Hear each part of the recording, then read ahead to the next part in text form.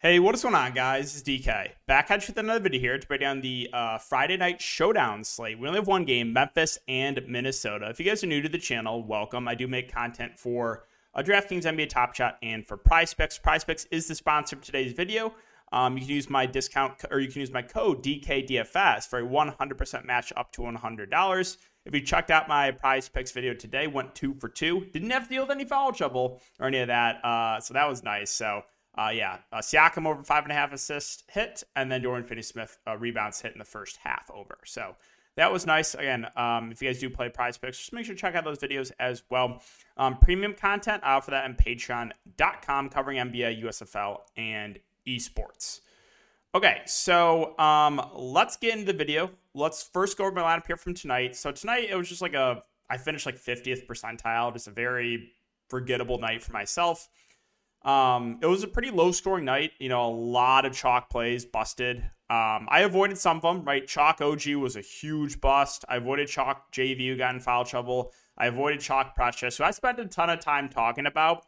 I actually originally had Precious in my lineup, but I thought about it more. I was like, you know what? I think he's going to be over-owned, and that we knew that the Toronto, big rotation kind of was unpredictable. At times they've closed games with Thad, at times they closed game with Birch, and that's why I talked about, a guy like Boucher at low ownership is a nice pivot. Now, I was one game early on Boucher because I played him the previous slate. I played Boucher at 5% ownership. Achua goes for Chalk Achua goes for 30, and Boucher goes for 15. So it tilts me. And then, of course, when I fade Boucher, you saw what happened tonight. Went for almost 50 for Chris Boucher. So I was one game early there, but I did say would rather go to the lower owned option there. So, and I spent a ton of time talking about that on Patreon. Tweeted a little snippet of the video if you guys want to check that out. But there's just a lot of overreactions going on in the playoffs. Like, for example, another one, again, I didn't play either, but 40% Jordan Clarkson, 5% Mike Conley.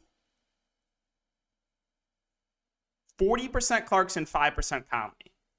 That's wild. Wild ownership difference between those two. When I thought they were pretty similar plays, stuff like that, you could take advantage of in the playoffs. Now, it's not going to work every time, right? For example, I liked Campaign over Alvarado. Well, tilt to me because CJ McCollum so Alvarado was definitely over-owned tonight. And then you had CJ McCollum getting foul trouble, so he played way more than usually. They put 30-plus minutes. Alvarado usually plays 15 to 20, which is what I was expecting for Payne. I liked Payne at lower ownership. Unfortunately, Payne didn't do much, and then Alvarado got very much extended. So it's not going to work every time when you go to the lower owned guy. But, so my lineup, again, Payne, Trent, who I knew there is still down. I mean, Toronto getting blown out at home, I did not expect. Losing by 40 points to Philadelphia. The winning lineup tonight had the entire 76ers starting five. That is crazy. Barnes was solid. Siakam was solid. Danny Green was solid. Luka was just okay. Bogdanovic just okay. Whiteside barely played. It was a little bit annoying, right? McGee, I did not think Biyombo was going to play. He did. So McGee only played a few minutes. Whiteside played 6 minutes or something. They went to Pascal. So, yeah. Right, just a forgettable night for myself. The winning lineup in the Hall of Famer was Maxey, Bullock, Barnes, Siakam, Embiid, Alvarado, Nance, and Bogdanovic. A pretty low-scoring night, right? This was a pretty actually decent score, but other than that, 222, low-scoring slate overall. All right, so let's talk about the showdown slate, and we'll start off on the Memphis side. So Memphis ran a relatively tight rotation last game. They technically played 10 guys, but you only saw 4 minutes for Zaire Williams and 3 minutes for Conchar. And Zaire Williams is doubtful. Doesn't really matter. He's would probably only play a couple minutes anyway. So they ran a very tight rotation. Adams is already confirmed out for Memphis, and Melton did not play that last game. So we'll start off with John Morant at the top at 11-8. I think, probably your safest spend up. Played 45 minutes last game. He's going to play a majority of the game if he's not in foul trouble. He only played 34 minutes here because he got in foul trouble. So I like Ja quite a bit. I think he's very, very safe. I don't think we got to spend a ton of time on Ja. The mid-range this is where there's going to be pain for me. You already know where I'm going to go with. Well, let's first start with Desmond Bane at 8-6. So, also played 45 minutes. Desmond Bane's going to play huge minutes. He's been their second best player in this series. He's gone for 40 plus now in the last 3 games. So, I think Bane's a pretty good option. The only downside I'll say with Bane is he's relatively scoring dependent playing alongside Ja. So, he had 3 blocks and 2 steals last game. That's probably not going to happen. So, if he somewhat struggles with the shot like he did the first couple of games, he does have going for 25 fantasy points. So he can hurt you, right? It's not like John Morant where he's going to do everything for the team. Bane a little bit more reliant on the scoring. Now the bigs, this is what I'm talking about. This is where I'm ready for pain. I don't understand how you can be in massive foul trouble every single game. How is that possible? The fouls that this guy commits, I don't know if I can watch this game because I already know I'm going to play Jaren Jackson Jr. again. I have to. I'm a sick man. I have to play him. So I just don't think I can watch because watching him pick up some of these fouls is just the most frustrating thing ever. So you know what I'm going to say about Jaren Jackson Jr. It would be an absolute miracle if he could stay out of foul trouble. Seriously. It's like 95% chance he gets in foul trouble and lets you down.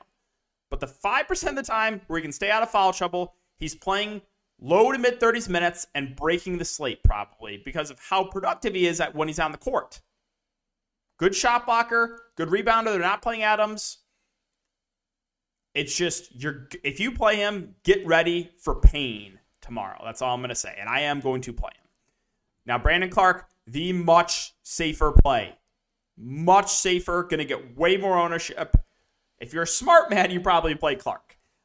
He's played extremely well at the bench, played 37 minutes last game, too. He's got extended every single game because of Jaren Jackson foul trouble. I think on average, he's probably playing around 30 minutes in this game, but he is by far the much safer play. If you want pain tomorrow night, you can play Jaren Jackson Jr. with me, but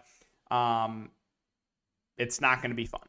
It's not going to be fun. And most likely, you're going to be shoveling your money in the fire with me. All right, Dylan Brooks at 7K.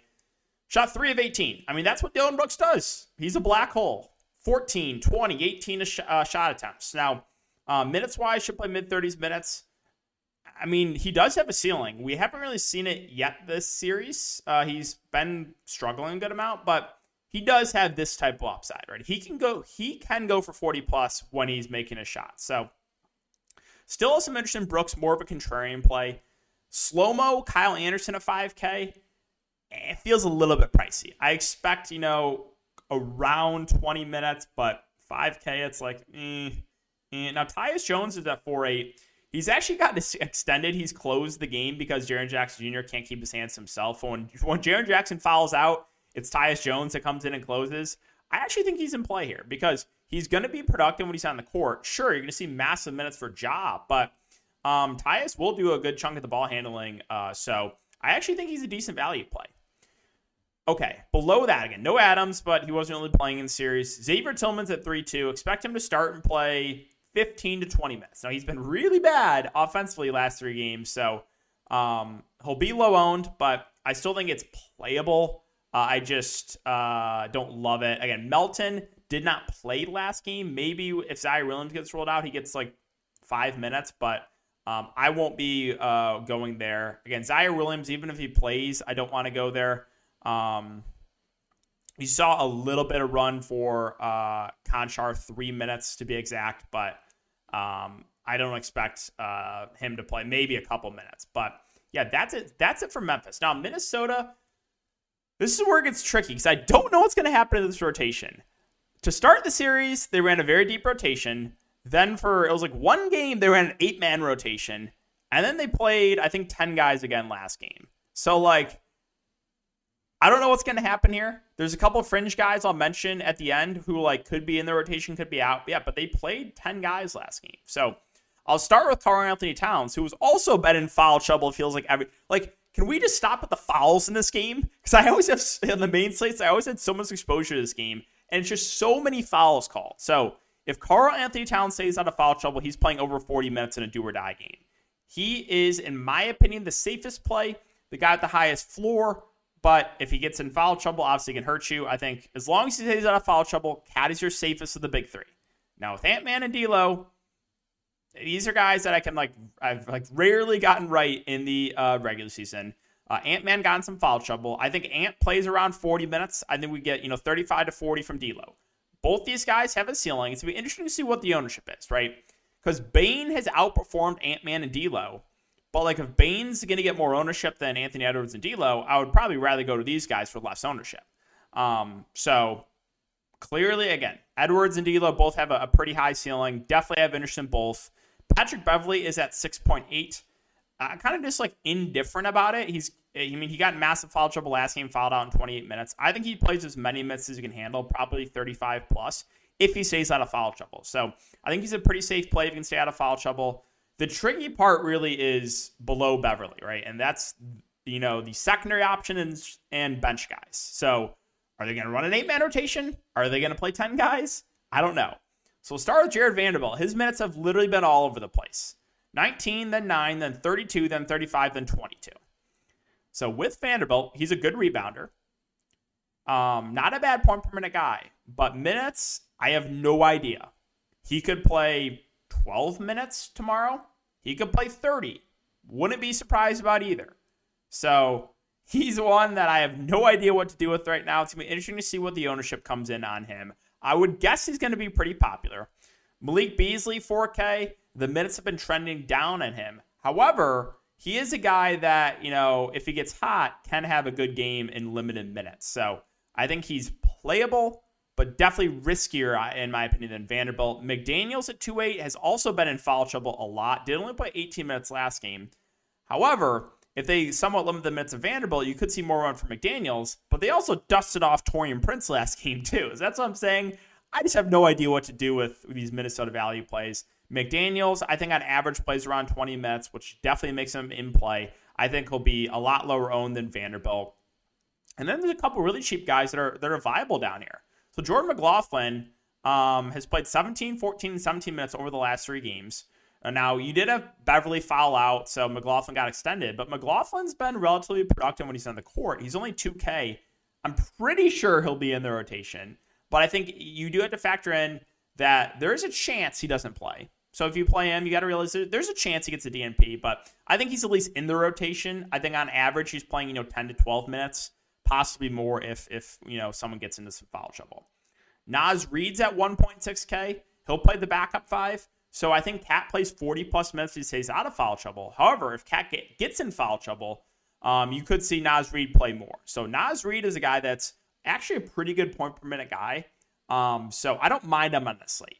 But you kind of need the Cat foul trouble because he's not going to play alongside Cat. And I think on average, Cat's probably playing 42 minutes in this game, and Naz Reid's getting 6. So you'd probably need some Karl-Anthony Towns foul trouble. But if he does get in foul trouble, Naz Reid could have a really good game at that price point. And as I mentioned, Taurean Prince has kind of been in and out of the rotation, but he is only 1.4, and he played 19 minutes last game. So I also think he's playable.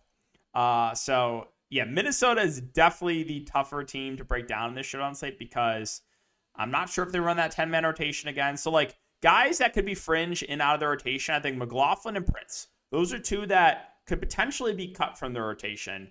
But if they run 10 guys again, then obviously they will get run. So, guys, that's going to wrap it up for the video today. If you do enjoy the videos, just make sure to subscribe, hit the notification bell. Appreciate it. As always, check out my USFL content for this weekend. Good luck, guys, and I will see everyone in the next video.